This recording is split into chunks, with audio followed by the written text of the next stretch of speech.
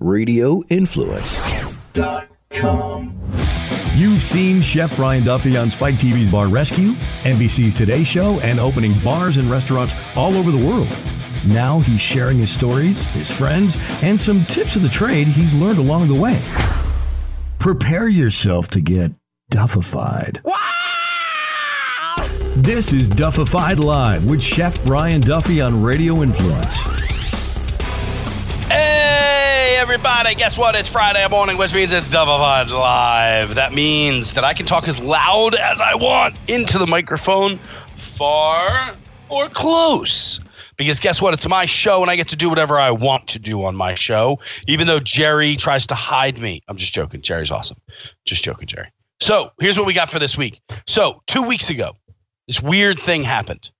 Super weird thing kind of happened out in the world where there was a football game that went on, and a football player decided to retire in the middle of a game. I believe it was the second game of the season. And Vontae Davis, who is a former, it now says former on his Wikipedia page, cornerback, played for 10 seasons in the NFL for the Miami Dolphins, Indianapolis Colts, and Buffalo Bills. Played football at Illinois and was drafted by the Dolphins in the first round of 2009. He decided that he no longer wanted to play football anymore. So he walked off the field at halftime and just kind of took off. I think it's pretty crazy.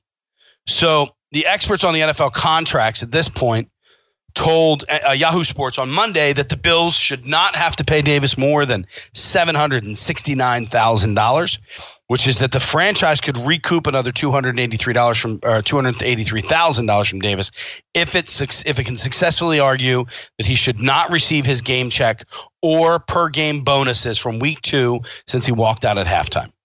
Okay, so Davis's contract called for him to earn $2.25 million from the Bills this season. He instead forfeits all but the pair of $132,000 game checks that he's already received from being a member in the Bills weeks 1 and 2. So the thing that kind of goes with me on this is that, you know, one of the biggest things that we have is we have athletes all over the world that are looked up to as role models for things. And we have some phenomenal role models out there, men and women that are the epitome of a role model, people that give back to the community. I don't know anything about this guy. I'm just going to tell you, I don't know anything about this guy. And it's a shame for me to judge this situation the way that it is, but I don't have a lot more information about it. I did some research on it, and all I can understand is that he just didn't want to play anymore. He just didn't feel as if he was he just didn't want to play anymore. It was just kind of done. Like, it was the weirdest thing ever. So after doing a little bit more research and all of this, he basically just told the coach that he was done. He just didn't really want to go any further with it, I guess, which is just wild to me. Like, it's not even about the money, man. I mean, after all of this time that you just play, I don't know. This isn't how I pictured retiring from the NFL, but today on the field, reality hit me hard and fast. I shouldn't be out there anymore. I meant no disrespect to my teams or coaches. Whoa. Okay. I meant no disrespect to my teammates or coaches, and he just kind of rolled and took off. Like, imagine literally what that feeling is like when you're just walking out the back door of a stadium while all this shit is going on around you. I just don't get that. And I think the biggest thing is that in this day and age of every child being given trophies, and I know this is all cliche what we're talking about in this back end of it, but of every child being given a trophy and being made to feel good for mediocre behavior, for people just giving them shit because of giving them shit, because we want to shut them up or we want to make sure that they had a better childhood than we did. Well, guess what? I wanted a fucking Michael Jackson jacket when I was 14 years old, and my father was a teacher and my mother was a nurse and had 4 kids, and my parents said no. They said no. and I dealt with it. And that's the way that it worked.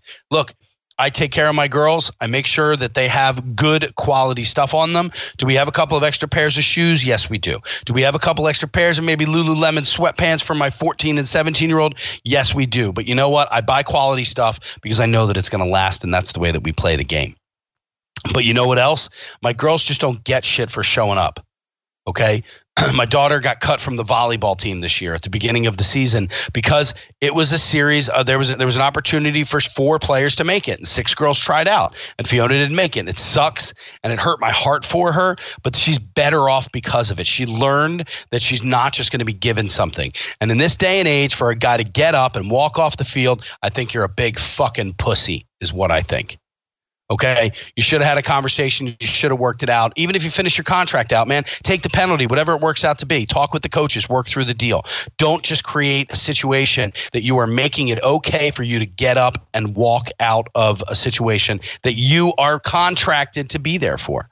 You know how many contracts that I have that I go out that I just can't, sometimes I just don't want to do shit. But I have a contract. I'm supposed to be there. People are paying me to be there. They're relying on me as a person to be there. It's the same as when we worked in restaurants with people that just get up and walk out of a restaurant. I think it's disgusting.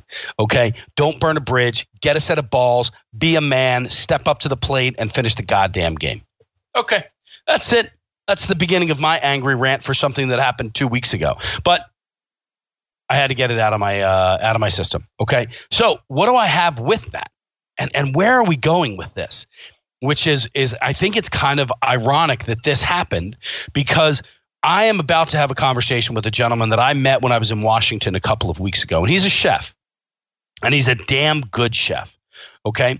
But one of the things that I have always kind of prided myself on is I was always there for work. Okay? If I was sick, whatever it was, I scheduled, I planned. If I wanted to take a Saturday night off, especially as a corporate executive chef with 11 restaurants under my belt at that point that I was overseeing, like all this shit that was going on in the whole 9 yards, I showed up for work. Okay, I went in, I did my job, I did what I had to do. And I wanted to take a Saturday night off. I went in a little bit early. I prepared my staff for it. I got them ready. It's just the way that it works. It's what it is. Okay, no matter what, we push through, we muddle through, we do what we have to do. But we're at a different point in our lives right now. We are at this amazing, this crossroad. I don't know what's going on. I don't understand how it is that we have employees that just don't give a shit, that just don't show up for work. How we have a group of people that will literally quit a job for 25 cents more an hour, which in a 40-hour work week, that's like $10 a week. Now, I'm not saying the $10 a week isn't a lot of money to a lot of people. And you know what? $10 is $10, man. $10 is paying for a bus ride to get in to and from work if you have to. $10 is definitely a big amount of money to a tremendous amount of people.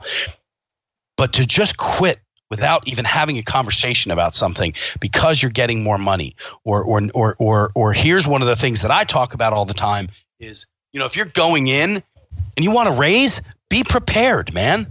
You go in and you sit down in a proper manner and you have a conversation with somebody and you say, hey, chef, I've worked for you for 6 months. I have done this, this, and this. I have proven myself time and time again, and I feel that I am deserved, or I have proven myself to you, and I would like to talk to you about possibly or about getting some more money. You know, we're in a shitty business, guys. I hate to say it in so many different ways. We're in a really odd business because we are only as good as the bottom line. And a lot of times we open up restaurants, we hire a tremendous amount of people, we get them in with the understanding that about 25 to 40% of these people are going to leave. They're not going to be there in 3 to 6 weeks. Okay. They usually come in, they work through the beginning stages of opening a restaurant, and then they take off. That's not a good thing. Okay. So I had a horrible kind of teaching when I was younger in the ways of being a chef. And the first 10 years of me being a chef, I was a dick. And I talk about it all the time, about the fact that I have my first 10 in the industry that will never change. There's nothing that I can do about those first 10 years in the industry of me working as a chef, owning places, operating places, getting involved in partnerships, dealing with employees and everything else. Then I have my last 10. And my last 10 is a constant moving target, okay? Because it changes every single day. So my 10 years may have started 10 years ago on September, 22nd, okay? But today, I am a whole different person. My idea of the way that we need to treat our employees has completely changed. My idea of the way that we raise our children has changed. The idea of how we empower our employees has changed. And a couple of weeks ago, I met a dude who believes wholeheartedly in that.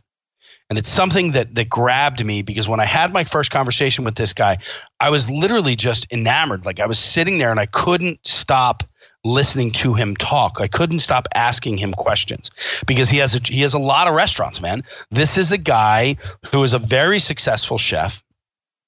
At this point right now, if I'm not mistaken, let me just double check.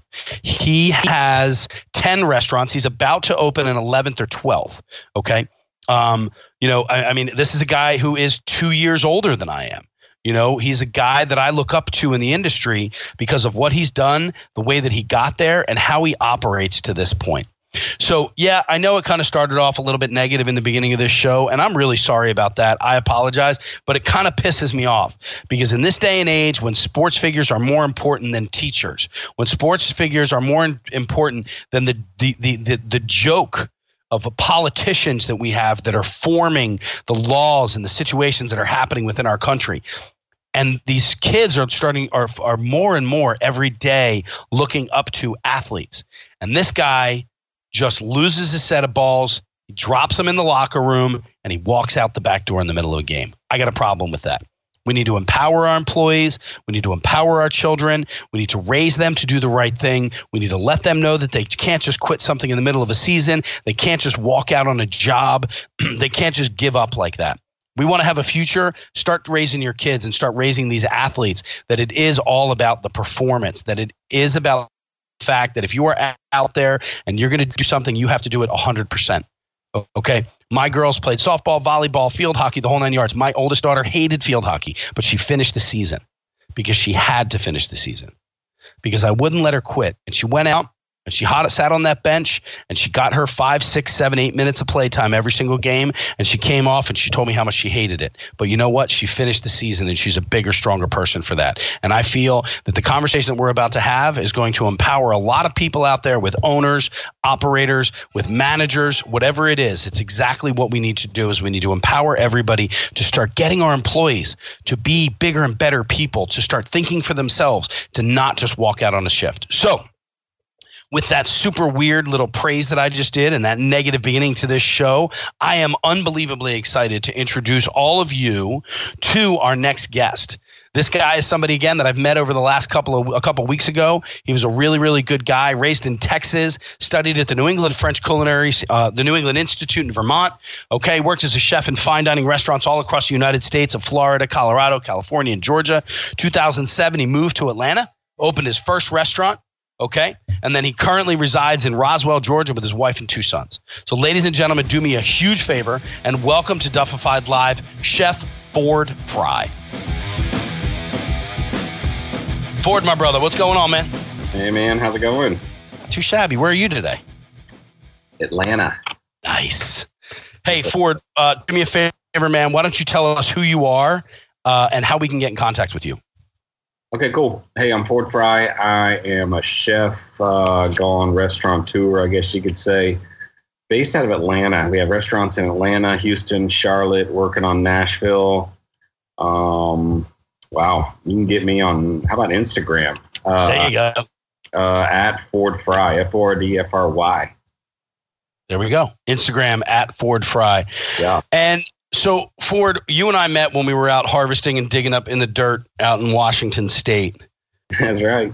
And that was awesome, dude, by the way. That was a great trip. I don't know about you, but I learned a tremendous amount, and I got to come back and play with a lot of potatoes when I got home. Yep. I made fries. I know, I saw your posts, dude. They were awesome.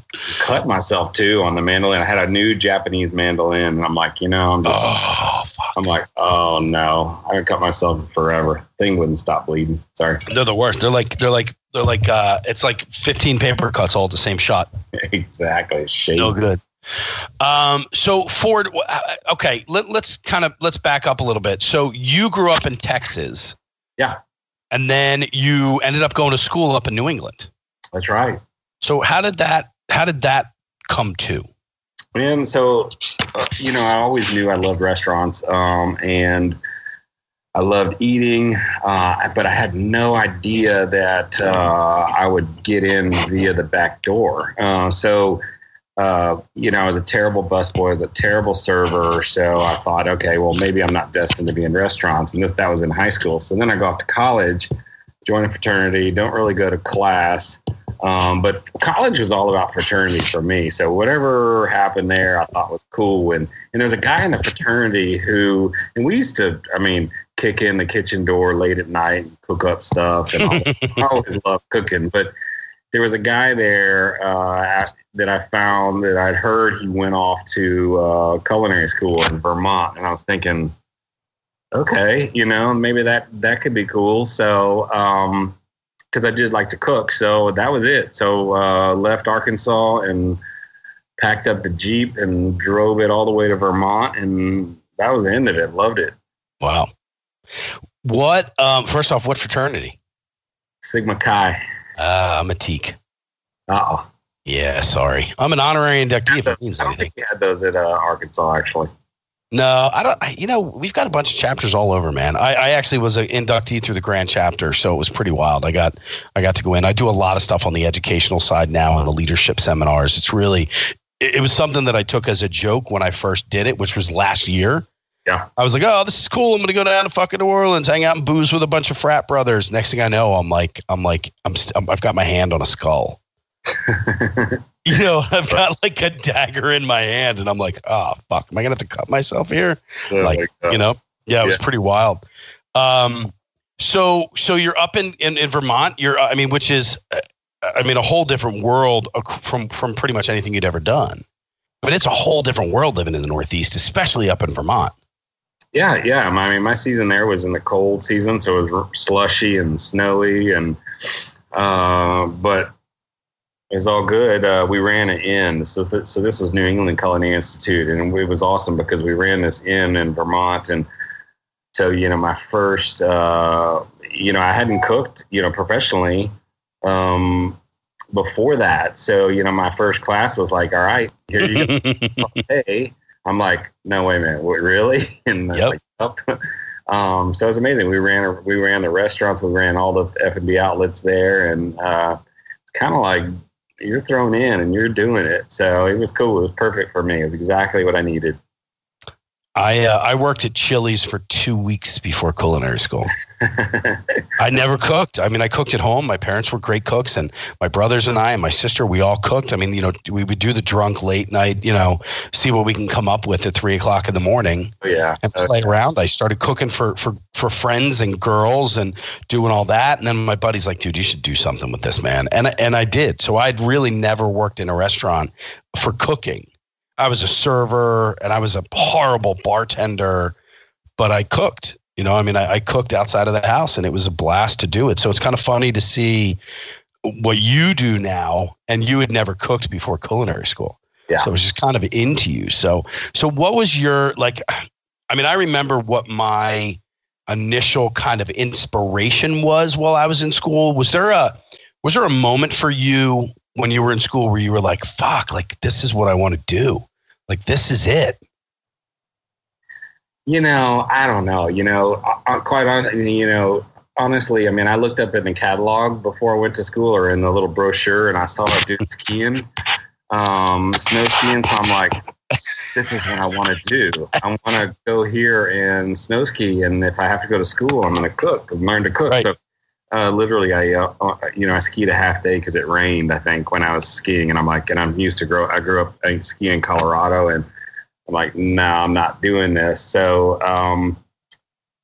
you know, I mean, I don't, I think it was right at the very beginning. You know, I think when I'm in class and the chef tells me, he says, season this, I'm like, I used to think that you know, a combination of these 10 dry spices will give you some miraculous taste. And I said, okay, what do you want me to season it with? I was confused. He looked at me like I was crazy. He's like, salt and pepper. I'm like, that's it.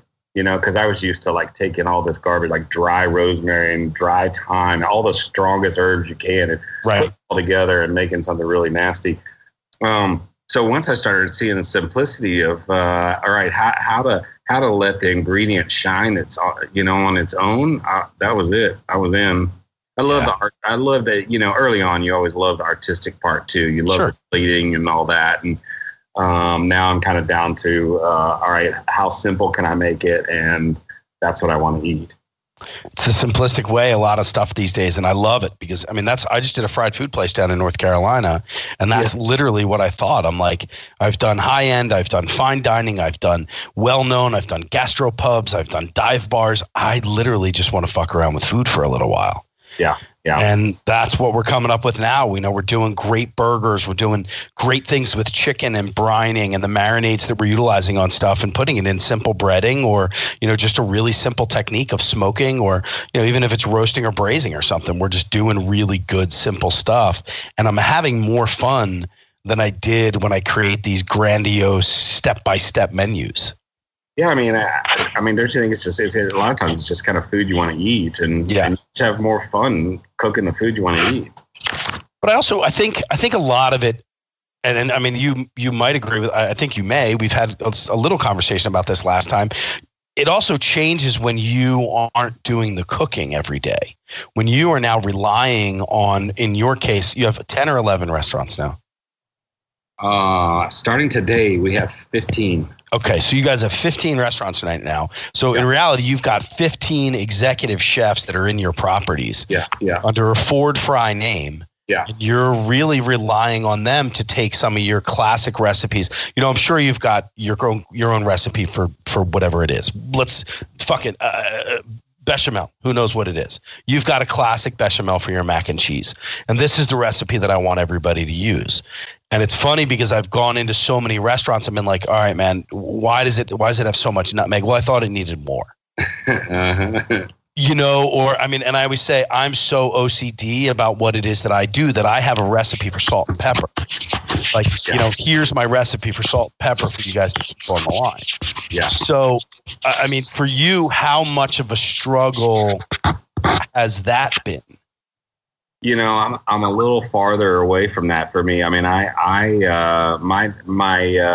my take on it was, you know, I opened my first restaurant in 2007, and I was in there every day, watching every meal period, watching every plate go out, and and it was all about me, you know, and make it or break it. And I got to a point where I started getting passionate about people, and I said, you know, what happens when chefs get old? You know, where do they, you know, we work so hard, we get so beat up, and then all of a sudden you're like, okay, I guess I'm too tired to work in the kitchen anymore, so I'm going to go sell, you know, cans of tomatoes or something. And I'm like, you know, that's just not fair. You know what I mean? So I had this passion of like finding, like, all right, you know, I had a few of my buddies that were chefs that really wanted to get into their own restaurant. I said, well, let's just do this together. And then you do your restaurant. I'll provide all the, you know, elements of all the stuff that I've learned, that I know, the business side, you know, you name it, and the infrastructure and everything. But, you know, I want this to be about you, and I want you to take the credit. But, you know, so that's kind of how we've done everything. But there are some things that, like, for instance, you know, I grew up in Houston, and my roommate in culinary school was from a small town in Louisiana. And, you know, you find someone from Georgia or wherever, you know, and they try to make gumbo, and they're making gumbo what they think it should be or whatever. And like, I know what it is because this guy's mom taught me how to make it, and this is what it is. So there's certain things that I'm super passionate about, and then there's certain things that are, I'm like, hey, what do you got? Just taste good, and so my job is more inspiring them to kind of just get better every day. I found this awesome new app, and it's called Vivid Seats. Okay. Go over there right now to the App Store, Google Play, whatever it is, and download this app. Okay. Because what it is, this is a super cool new app that is an online event ticket marketplace. It's dedicated to providing fans like you guys of live entertainment with experiences. Okay. For me, I travel all over the country all the time. I've made a decision that when I go to a city now, I want to do something in that city other than just stay in a hotel or go to a bar. I've decided that I'm going to start going to some sporting events, some concerts. Hell, I'll even go to one-man shows if I need to. I'll even go to a Broadway show. What the hell? May not be on Broadway, but I'm going to go. But I'm going to tell you what, the easiest way to do it is right here. Go to Vivid Seats, get that app right now. Put in the podcast code of Influence. All of you guys can receive 10% off your first purchase with Vivid Seats. So here it is again. Go to the App Store, Google Play, download Vivid Seats right now. Enter the promo code of Influence, and you're going to receive 10% off of your first purchase. Did you guys know that all Vivid Seats confirmed orders are backed by a 100% guarantee? Okay. Every purchase is backed by a 100% guarantee. All right. From the biggest concerts and games to the hottest theater and more, Vivid Seats has it all. Download the app, enter the promo code Influence, 10% off your first purchase, and I'll see you at the show. Well, and that was one of the things that I found that I really liked about you. I mean, besides we had fun and we laughed and, we had a good time and we ate funky, weird burgers one afternoon. But yeah, I mean, it was like your kind of vision for the restaurant industry and especially for your restaurants and with staffing, that we're in a really odd transition right now. The hospitality industry is taking a hit in so many levels. Minimum wages of $15 an hour, no tipping policies, that sort of stuff. And your retaining employees and your retention of employees is big. I mean, it's a really something, in my opinion, that you should be very proud of. Yeah. And you had said a couple of things to me, and I just kind of want you to break those down again. I mean, what are you doing at this point in this crazy day and age of employees that are leaving for 25 cents, more an hour or something to that effect? How are you holding on to your employees and what are you doing differently?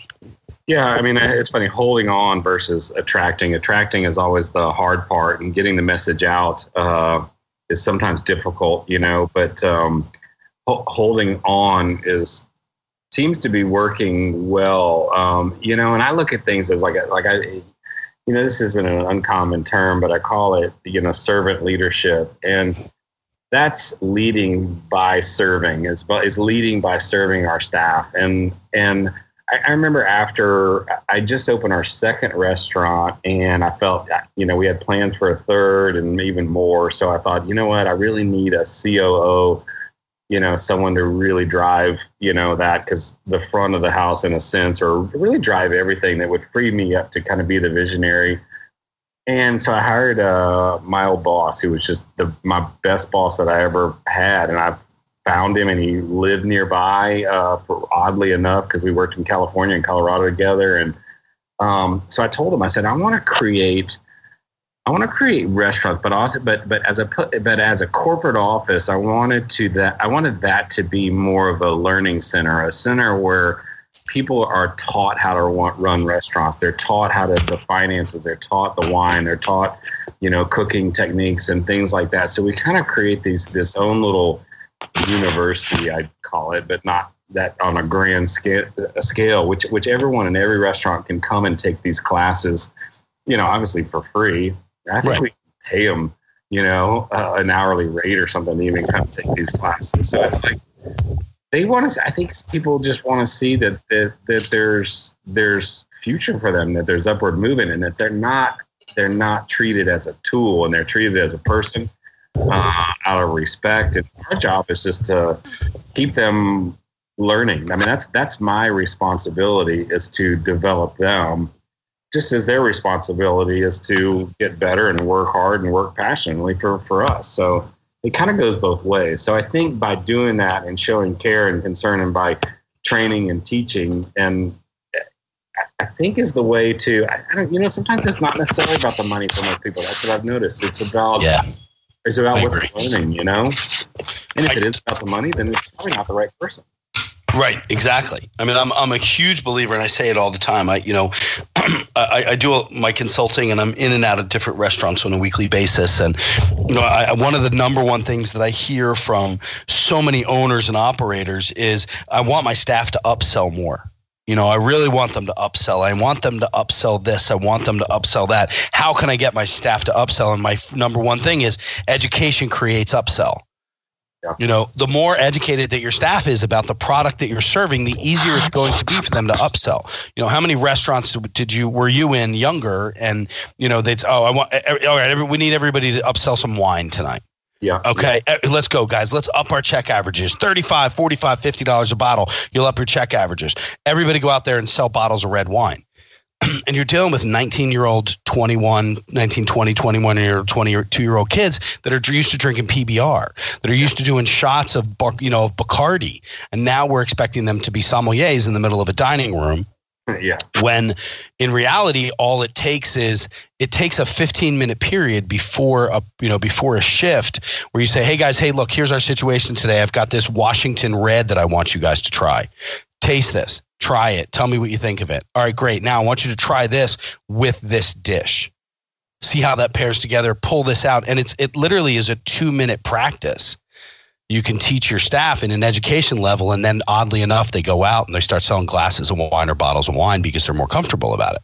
Yeah. What do you guys do within your group? I mean, with 15 restaurants, how are you guys educating your staff? I mean, you had said before you were doing classes for stuff to educate them. What are you guys doing in-house in the 4 walls?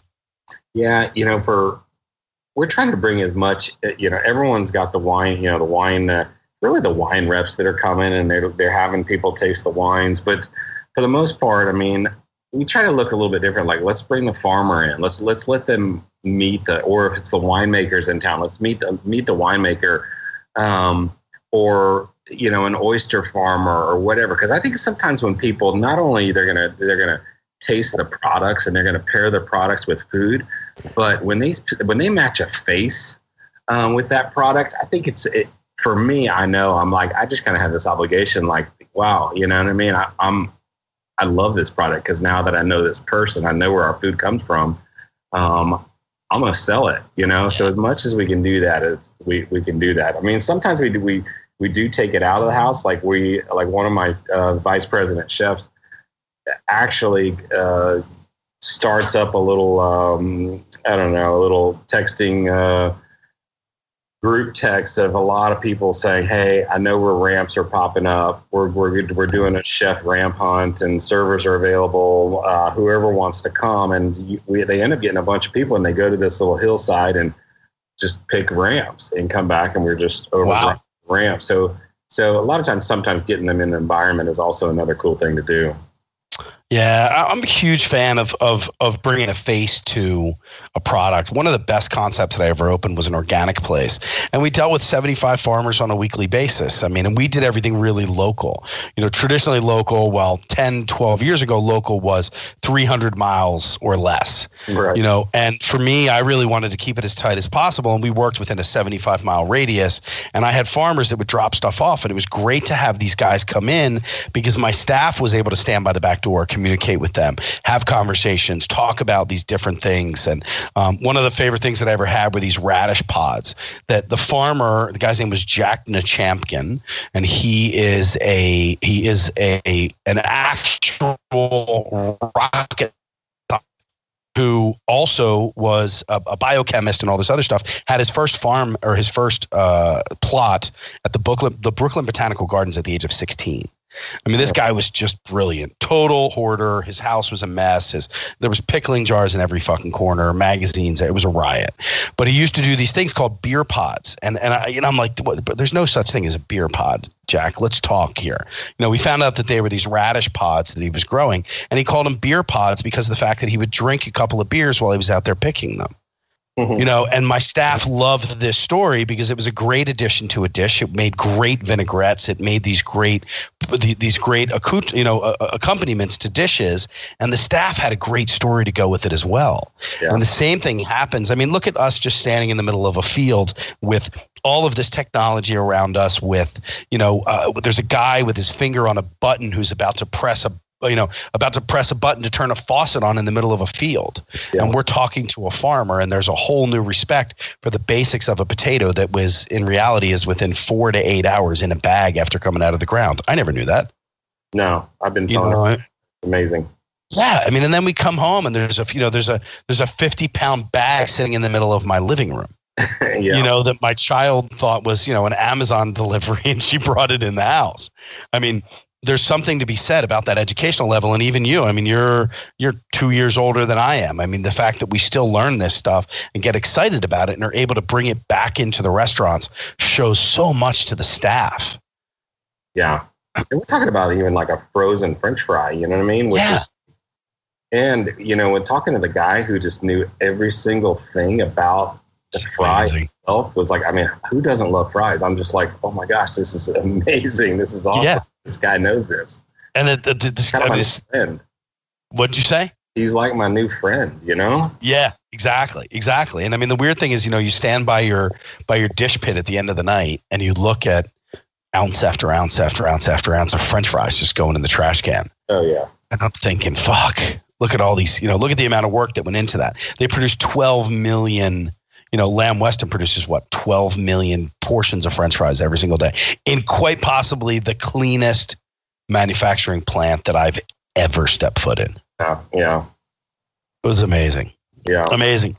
So for you guys, when it comes into, I mean, you guys have 15 restaurants at this point right now. How many different concepts are you working with? Ooh, I say we have about 11 different concepts because we do have like a Tex-Mex side of what we do, and there's a good bit of those kind of opening up in the near future. But then we've got 3 more new concepts actually are in the works after this one. We just opened one called La Lucha in Houston, which is a one-off, and then we've got 3 more planned, and so.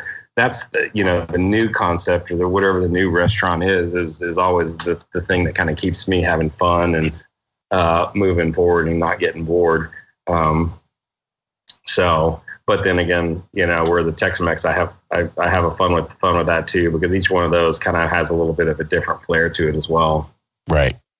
And what's your process? I mean, you're a creative individual. You've got a great group of people around you that are chomping at the bit in reality, probably to get inside of your brain half the time. And then you're throwing these ideas. Are you coming up with an idea, every month and saying, okay, let's open an Indian one?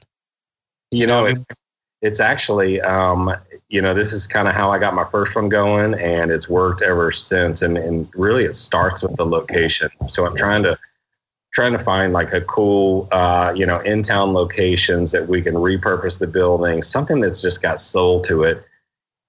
Once that's locked in, and we kind of know, all right, this is a good location. It's got the right amount of parking. It's the right size, and all that kind of stuff. Then it gets into this process of like, all right, what does the neighborhood need, and what does the city need? And then then I try to figure out, all right, the neighborhood needs this, or this, and I'm thinking to myself, all right, what could I be passionate about? Because I've got to be passionate about it as well. It's got to be something cool, and it's got to be something that I would really want to go to. And then it also pairs up with, all right, which executive, who do we have ready to be a chef at one of these restaurants that we can kind of let them, let it be their baby. So then we're kind of attaching that to it as well. So there's a few different things that kind of all come together, but it always starts with the location and what the neighborhood needs. And then it just pairs up with what we're passionate about and, what we want to cook next. And that's it. It goes from there. And then how much is your chef involved? So, which is an awesome thing. I mean, one, that you guys are doing that. I mean, so many people are looking outside of their walls to find new talent and find that when you're cultivating it right underneath of you. with a lot of these guys. You told a story about you had a conversation with a guy, and you had said to me you never want to know how much your guys make. Yeah. And you asked your guy, and you said you were pretty shocked because he only worked for you for about 4 years, and you were really happy for him. Yeah. Yeah. So, I wanted to stay out of money because I'm always I just didn't want to have that conversation anymore, especially at this level. I just wanted to make sure that our staff's quality of life is just growing and growing constantly. And, I know what this guy makes because I wrote the business plan of the second restaurant. And then once I heard, I just hadn't talked to him about it, in a long time. And I just stayed out of it. And he told me, and I was like, that's awesome. Where most people are, I would think most owners would be like, you're making too much money. I'm just like, that's fantastic. I love this. I love this that you're, all right, what's going to get you to the next level? That's just where my mind goes. And because I get more excited about seeing, the restaurant is always great, when it opens and it speaks to the community and all that. But really what speaks to me is like watching someone and watching their wife and their kids and, get better over time and be able to move into a different house or a different neighborhood or a better school or whatever. And that's just fulfilling to me. Well, I started off the show. I was having a conversation about this, the Buffalo Bills guy who just quit, just up and walked off the field, which is pretty passionate. I felt because it's something that especially in this day and age, everybody, a lot of kids are coming up and they expect, and if they're not getting what their expectation is, then they just leave. They're gone. They just quit. They walk out the door. I just had an employee in our North Carolina place where I just had a full conversation about culture. I said, the culture of this is we're Creative Carnival Fare. Like I'm doing a 27-ounce smoked turkey leg. That is one of my number one sellers on the menu. And I have guests that are walking in this front door and a carnival themed atmosphere outside of the restaurant with bright colors. And it says, get fried here. Like all about the fun that you can have. And they walk in the front door and there is a 21-year-old girl who's pissed off because her boyfriend didn't call her on time. Yeah. And I said to her, one of the things that I need from you is to smile. Like, have fun with these guests. They're walking in here. They're giving us their money. And if it weren't for those people walking in here, we don't have a job. We don't have a place to get rid of this product that we have or the concept at all. And we had a great chat. We talked for a long time. I really felt that we had reached a breakthrough of getting this girl up there. And these two college kids had walked in the front door and her when they were finished their transaction, her entire demeanor changed. And I walked over and I said, hey, what's going on here? What's wrong? And she said, did you see the way that motherfucker snatched that credit card out of my hand? And I said, actually, I didn't, because I just had a really nice conversation with them about the food they were eating and the order and the whole 9 yards. And I said, perception is a really tough thing. And so we had a long conversation about that. And I've really felt good. And she's like, you're right. I'm really excited to continue. And she called out of work the next day. She just didn't feel like coming in. Yeah. Wow. It's like, we spend so much time with the employees and trying to get them to understand. How are you guys getting the idea of your culture? Because obviously you have a great culture, with what you're doing with your staff. You're empowering your employees. You're giving them the opportunities to move forward and move up. I'll tell you real quick. One of my best friends, I told you, I called you last week and said he works for you guys now. Yeah. And he's a great kid. And, his father owns a series of restaurants. And when he asked his father what he should do, he said, you need to go and work for Ford Fry. Because this is a guy who's making things happen and he's moving the needle in the restaurant industry. And it was kind of funny when I found out that he worked for you, and having a conversation with him later on, he was like, he loves it. He really enjoys being down there. How are you guys handling, what are you guys doing to instill the culture within your staff to get the ultimate out of every single employee that's working with you? Yeah, it's interesting. The COO I mentioned that was that I used, was my boss a long time ago. He's passionate about people, and he came to the table. I don't know if you remember this, but I used to hate having annual reviews. I hate doing them, I hated them being given to me. I just thought they were just kind of BS, and so he brought this system. It's called a 9-point system, basically, where we don't have annual reviews. We just have points, whether it's positive points or negative points. So if someone does something above and beyond, they're going to get a point. Someone's giving them a point. And what that does is that teaches our leaders or a lot of the salaried staff, to not only communicate, negatively, but also which they normally are in the restaurant business are just used to just talking to someone, in a counseling session if it's something bad. This kind of balances it out where we're talking to them when they do something really good. And when they get to that 9 points, we kind of figure out, all right, what is it that speaks to them and what can they do? Say they're in wine, then, then we send them out to Napa or something for like a few days out there and set them up with a bunch of wine tours or whatever. Or if someone was like really into soccer and didn't have a TV, we're going to give them a big flat panel TV or something like that. So we're personalizing things for them. But then on the other hand, if they're getting -9, they know, because they're dwindling down. They know and then there's no one, who's, disgruntled because they knew it was coming, So it's this atmosphere of just honest feedback all the time, with reward. Like one guy, one of my most gratifying days of the year is our all staff party, which it's typically done on Super Bowl Sunday when the restaurants are pretty slow. So we close all the restaurants. Everyone gets together. We have a band. It's just this fun time. And this one guy came up to me one time, and he's like, at this last party, and he's like, dude, he says, this is the best company I've ever been to. I've had 3 raises in a year because of this stuff. And I'm like, right on, brother. You know what I mean? Yeah. So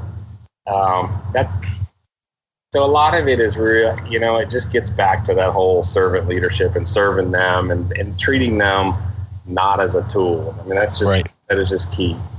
Nice. Yeah, I do a lot of stuff with the reviews. I love the tier system with that and the point system. And I started to do reviews where I would have a review and I would actually say, hey, look, you're coming up on your review. Here's the form, and basically they would grade themselves. Yeah. And then we would sit together and we would meet those two together. And if, you think that you're a 5 for employee morale and I think you're a 4, well, let's discuss this and let's try and, let's find a way to try to move forward with it. And I'm moving much more into the positive end of things. Let's not discuss the negatives. If you're not doing something right, but you're really going to know if you're doing something right. If you're doing it the right way and you're going above and beyond, then there is going to be that. I like that, man. Yeah. So what's next for you guys? I mean, you're opening a property down in Nashville. You're opening 3 more, you said, of the Tex-Mex concept. Yeah. In different areas. What's your ultimate goal? I mean, I think right now, most of our focus, I'd say 80% moving forward. We do have some new one-off stuff in the works, but, a lot of our focus is trying to get learning how to operate restaurants that are not in our backyard well. So we've opened Charlotte as one of our Tex-Mex restaurants, and now we've got Houston. So, that's key. It's, sometimes it's easy to run restaurants. I mean, we figured that out. It's kind of easy to run restaurants when it's your city and you could pop in and not be there. But there's a point where you got to trust your people and you got to trust your training and all that. So I think that's where my mind is at right now is all right, how do we train and how do we open so that we have a solid opening and we have a consistent culture, that we establish that culture out of the gate. Because I've been, you've been to restaurants before that are like multiple, it's like they've got 5 or 6 of them or whatever. And you're like, well, I don't go to that one because something's just off, It's watered down. Sure. So to me, it's just trying to figure out, exactly how to not water the thing down and how just to make them full and vibrant, each one. So, I mean, that's really key with me. I mean, I think also, the cost of, what conversation this is going to spearhead, but the cost of development, the cost of doing restaurants and construction and all the materials and people's time has just really gone through the roof. I'm talking like double or tripled in cost over the past few years. So, For me, when it comes to like one-off restaurants, maybe the only way we're going to be able to do that is go into a restaurant that's a second-generation space, or that's got something at least, like whether it's the power or the HVAC or the plumbing already in there, because all that stuff is just stacked up. So I'm kind of looking for those kind of cool spots that may have been they were a good location, but just something just didn't quite work. So that's where my mind's at. Nice. And then what are you guys doing in regards to finding employees? I mean, are you guys pulling as much as you can from within? But when you're going in, that was actually a question, that was a statement, not a question. Mm-hmm. But when you guys are going into the newer markets, how are you guys finding employees? Yeah, I mean that is tough. I mean, there's a shortage for sure all across the board. For me, it's like, we haven't got there yet, but I kind of have this idea, I really want to promote, either through our website, all the people who are going to be teaching, all the chefs, and their accolades and where they come from, because it's just amazing the people that we have and where they've come from, so that people understand that it's not necessarily all about Ford, but what comes with Ford is this person, this person, this person, this person. Right. So for the most part, as long as we can get some, we have some pretty heavy hitters at the top level. We're reaching out to, people who live in these other cities and say, hey, because we're pretty much friends with chefs in almost all the cities. So we travel around and we meet everybody. But one of the other things is like for instance, Nashville. Nashville's super dead. There's so much going on there. There's so much development going on. Staffing is just crazy. So, I think the only thing that I could do is probably try to really market the restaurants internally throughout our restaurants and say, hey, who's looking for there? Who wants to go to Nashville? Or other things we're talking about is like 401ks and health benefits. We have all that kind of stuff. So we don't have 401k yet, but we're talking about that. But we've got all the health benefits, and because some of that stuff's pretty important to people as well. So times even like single mothers, and just got to open up that field, more than you normally would have in the past, if that makes sense. Yeah, it's more about we look at. I was driving down the road the other day, and I was on a bunch of conference calls, and I was talking to a friend of mine who's in a corporate world, and he's like, I'm going through all my 401k shit, and I'm going through all this, and I'm like, we're really in it. We're a shitty industry at times. Yeah. We require you to be on call at any given moment. If you're late, if you're 5 minutes early, or if you're on time, it's like, and then we cut you when we're slow. We tell you have to work on the fly. You're closing a restaurant every Friday and Saturday night. Sometimes you're getting a schedule on a fucking Sunday for a Monday. That's right. It's a horrible industry. And that was one of the reasons why I really wanted to talk to you, is because of what you're doing for your employees. And it's blatantly working for you. You have a phenomenal reputation. You have a tremendous amount of employees that are working with you in 15 restaurants. You guys are opening up other restaurants and moving forward. You're utilizing the staff that you have inside. And dude, you deserve a lot of credit for that, man. That's a big, big thing and something to be really proud of. So it's funny because I did, as I've taken on some new employees from some, who's come to us from other restaurants, I asked them, I said, what do people say about us out there, because we've grown pretty fast, and what's their hesitation, if there's hesitation to come here, or do they want to come work for us? And they're like, some people out there are afraid of too corporate, is what they say.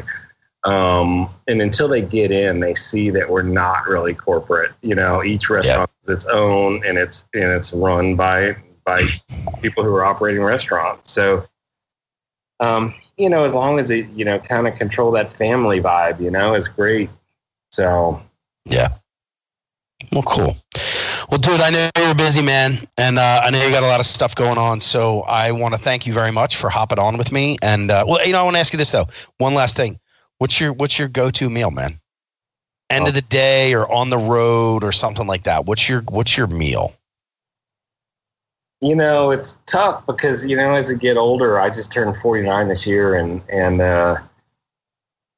I mean, who doesn't like eating late at night? I mean, I love eating late at night, and I love eating sloppy stuff. But if I had to say my go-to, I mean, I love steak free. I mean, I love like just a good like wood grilled, interesting cut of meat, like a spinalis or something like that with some fries and some sort of compound butter or even béarnaise or whatever. I mean, just simple. I'm just going for more of the classic kind of stuff. So, but something like that late at night would be killer. Nice. Nice. All right, brother. Well, I hope I get to see you again soon. And congratulations on all your success. Why don't you do us a favor? Tell us one more time who you are and how we can follow you on social media. Yeah. Hey, I'm Ford Fry and chef gone restaurateur based out of Atlanta. You can go to my website, fordfry.com, or you can find and follow me on Instagram at Ford Fry. Awesome, brother. Great talking to you, man. You as well, dude. Congratulations, and keep moving that needle, man. All right, brother. All right, likewise. Cheers, dude. Talk to you soon. Bye-bye. There you go, man. That's a guy who's inspiring. That is somebody who grabbed onto this wild world that we live in and is making an impact on people's lives. In this day and age of this weird and super tight and cost conscious restaurant industry, to have a guy who is succeeding, he's really bringing employees in, and we used to have a saying that we just got to get them to drink the Kool-Aid, man. Once they drink the Kool-Aid, they can, they'll do everything that we need them to do. And it's so much more than that now.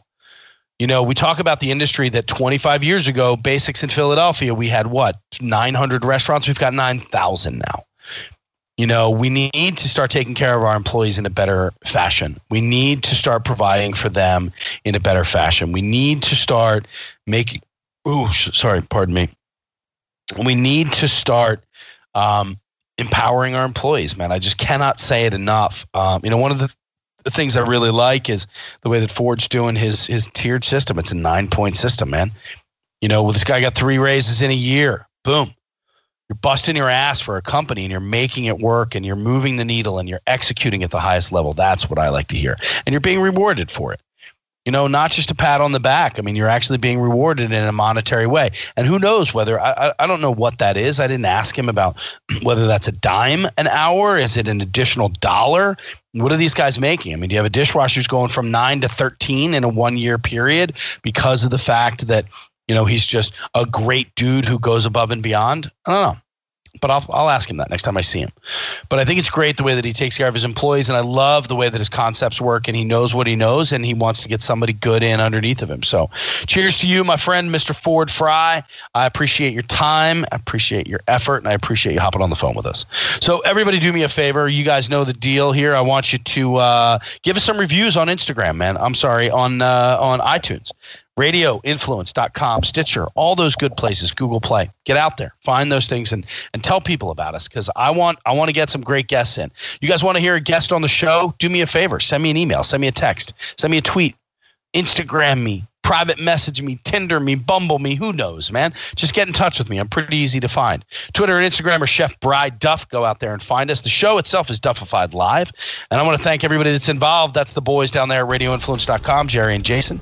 Appreciate your heart involved in all of this. Thank you so much, Maggie Gagliardi, Mag's Art, Magzart. Follow her. She does all of our promo pieces. And Michelle Stockton, who takes care of all of our websites and all the other technical stuff other than the recordings. Ladies and gentlemen, thank you so much and have an awesome fucking week. Didn't get Duffified enough? Follow Chef Brian Duffy on Facebook and on Twitter at Chef BRIDUFF. Look for the blue verified checkmark to get exclusive content and to see what's coming up on next week's show.